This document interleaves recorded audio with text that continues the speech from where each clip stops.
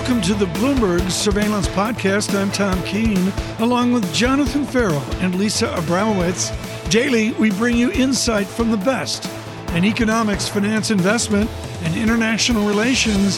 Find Bloomberg Surveillance on Apple Podcasts, SoundCloud, Bloomberg.com, and of course, on the Bloomberg Terminal. Now, a definitive conversation with Peter Trubowitz, professor of international relations at LSE, of course, iconic at University of Texas, in its important group effort, The Retreat of the West, which was timely to say the least over the past 24 months. I want to take it the other way, Professor Trubowitz, and say the advance of the East. If I look at Putin and I see him, and this is a phrase from you, of the power and partisanship that we can see, how much power does Mr. Putin hold, and what partisanship can he look for as the East advances?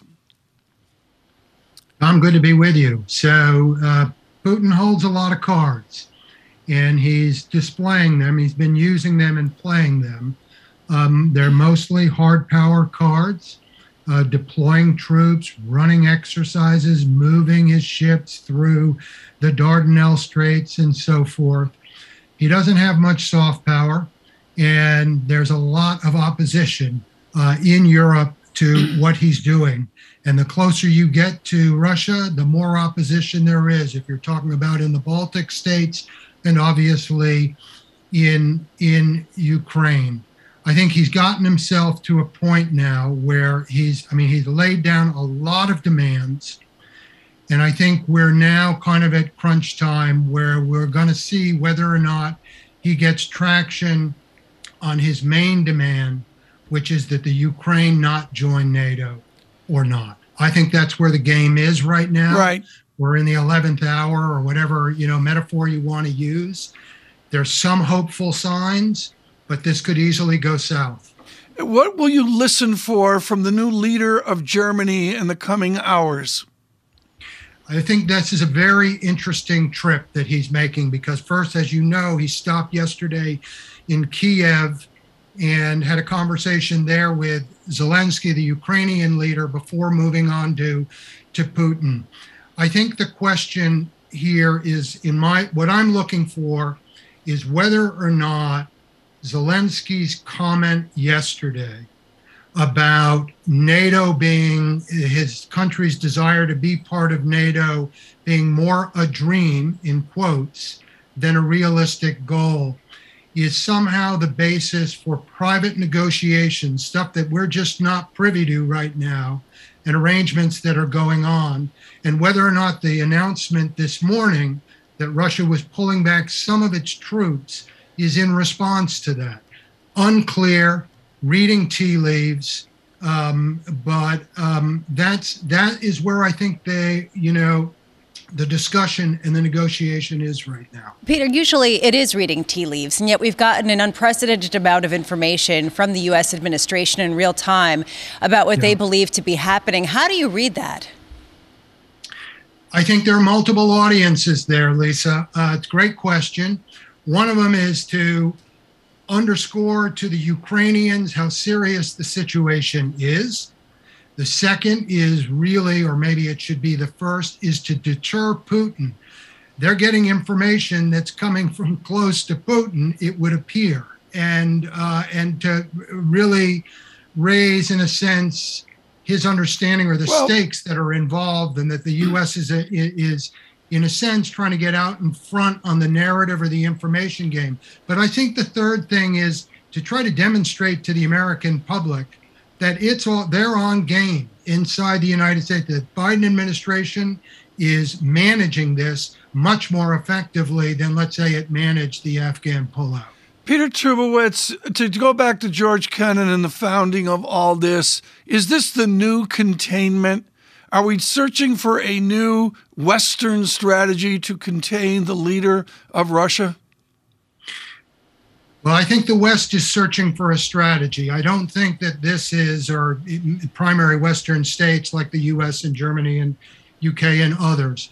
I don't think this is what they had imagined. But ironically, what is going on here thus far is that Putin's efforts to change the European security structure have actually, I think, given NATO, given the Western alliance, kind of new purpose, something it really hasn't had, as your question alludes to, since the Soviet Union collapsed 30 years ago. It's led to the deployment of more U.S. and other troops in Eastern Europe, as well as the delivery of thousands of anti-tank missiles and other weapons to the Ukraine. Putin has managed to get everybody's attention in the West, but the results are not all favorable to him.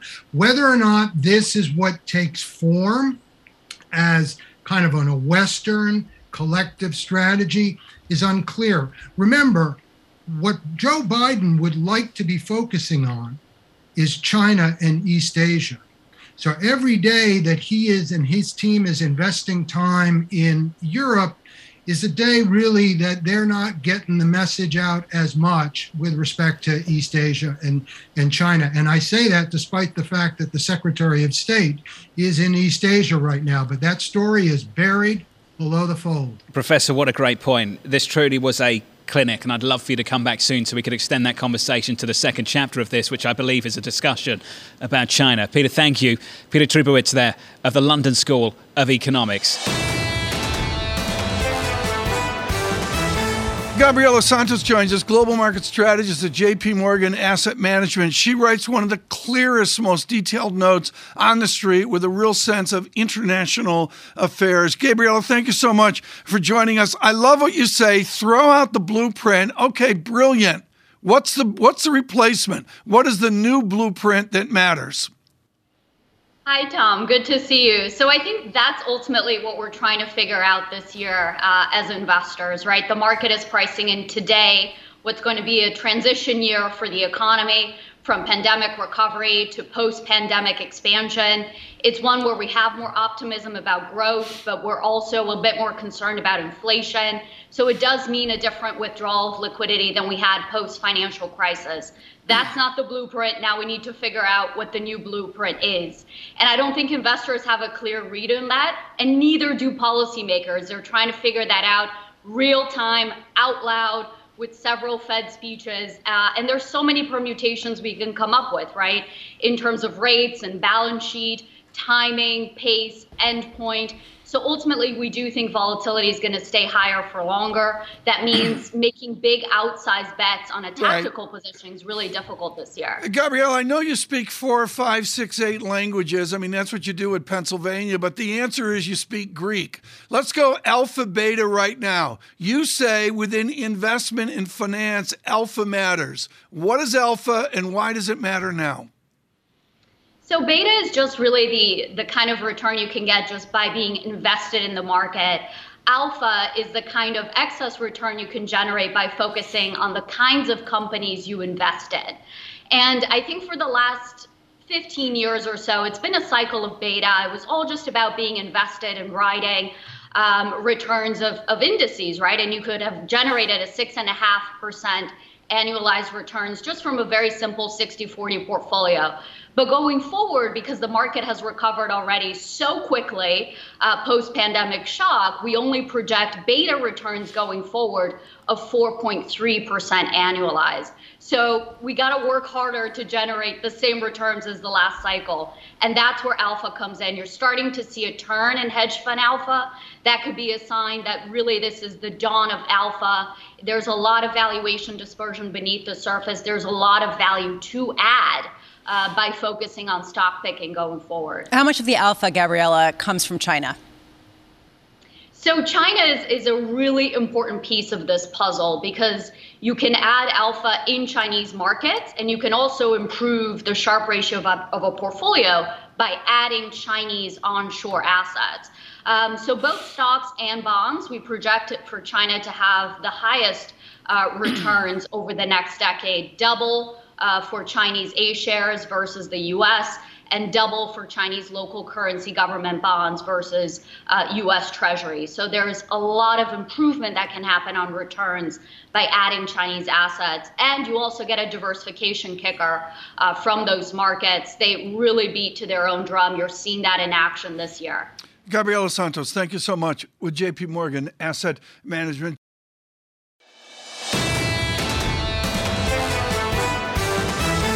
Mark McCormick here, Global Head of Foreign Exchange Strategy, TD Securities in Canada. Mark McCormick joins us this morning. Mark, I look at the continuum of your note, and it seems like it's a McCormick sea change here off of your wonderful call on dollar resiliency. Are you ready to make, as Bullard would say, a regime change call in the land of McCormick? Yeah, I think we're getting closer to the top in the dollar in broad terms. But I do think what's kind of interesting is there's still some more dollar resiliency ahead. So I know there's kind of a big shift in the market in terms of how much expectations are going on the euro. But I still think that there's room here to trade euro from the downside. So we're kind of thinking a bit about a V-shaped bounce in the euro. So we see another move maybe towards 112. We bottom out there around Fed liftoff time. And then we're basically off to the races in the back half of the year looking for kind of a revisit around 120 toward the end of 2022. You do a great job on the currency wars. And the currency wars are usually ascribed to a race to the bottom of weaker and weaker currencies to boost exports. But you take it a different way. What does next year's currency wars look like? So we're basically living in it now, which is a race to the top, where essentially policymakers prefer currency strength because it's a way to limit inflationary pressures. I think, as you mentioned, you noted Swiss franc, and that's a clear story here that the central bank, the SNB, has allowed a little bit more currency strength than more people would have anticipated. And Swissie's been much stronger than more people would have expected in this environment of higher global yields, largely because they're allowing the currency to do some of the work for them. So stronger currency, lower inflation. And now every central bank around the world, all policymakers actually are looking for stronger currencies. They're not telling you that, but you can see it based on what their actions and what they're doing. And the preference now is for a stronger currency. And that's helping to work off some of the inflationary pressures we have. Mark, in the past decade, we've really talked about rate hikes or rate cuts really dictating the moves that we've seen in currency markets. And that's shifted over the past year to a growth outlook. Over the next 12 months, do you think it's going to primarily be driven by growth and not necessarily rate moves? And I point to China, for example, where you see the yuan actually strengthening despite the increased support and the potential rate cuts coming up. Yeah, it's an important question because what I think is most important, and our work shows it, is currencies are multidimensional. So I know we're kind of focused on central banks and geopolitics right now, but if you look at what factors have been making money the last couple of years, it's value, it's growth, and it's also terms of trade. So I do think growth is also, it shows in our back test, it's the most important factor through periods of time. And I think it's one of the things that will matter most, especially on COVID reopenings. You know, if we're moving in a world where we have synchronized policies that are kind of allowing everyone to reopen, growth is going to matter, and we're going to see growth divergence. But I think when we think about central banks, growth, commodity, terms of trade, and value, and I think one of the most important things we have to think about are equities. But on the rate side, where we're going now, it's really about terminal rate pricing. It's kind of like the first ones in are now kind of the countries that are at a big disadvantage. If you look at the Canadian dollar, and the BOC started to move last year, and it's kind of one of the least exciting currencies now in the central bank trade.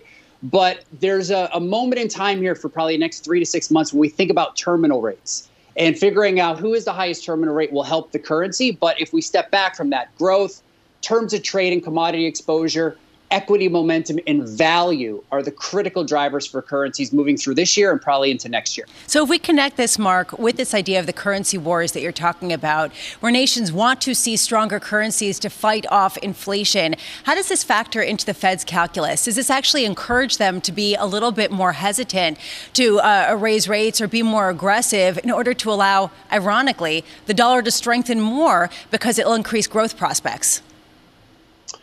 Well, I think part of it is they want to essentially, I wouldn't use the word shock the markets, but essentially what they want to do is kind of get ahead of expectations. And I think what U.S. is worried more so than any other country in the world is that rent and wage pressures are starting to rise faster than other countries.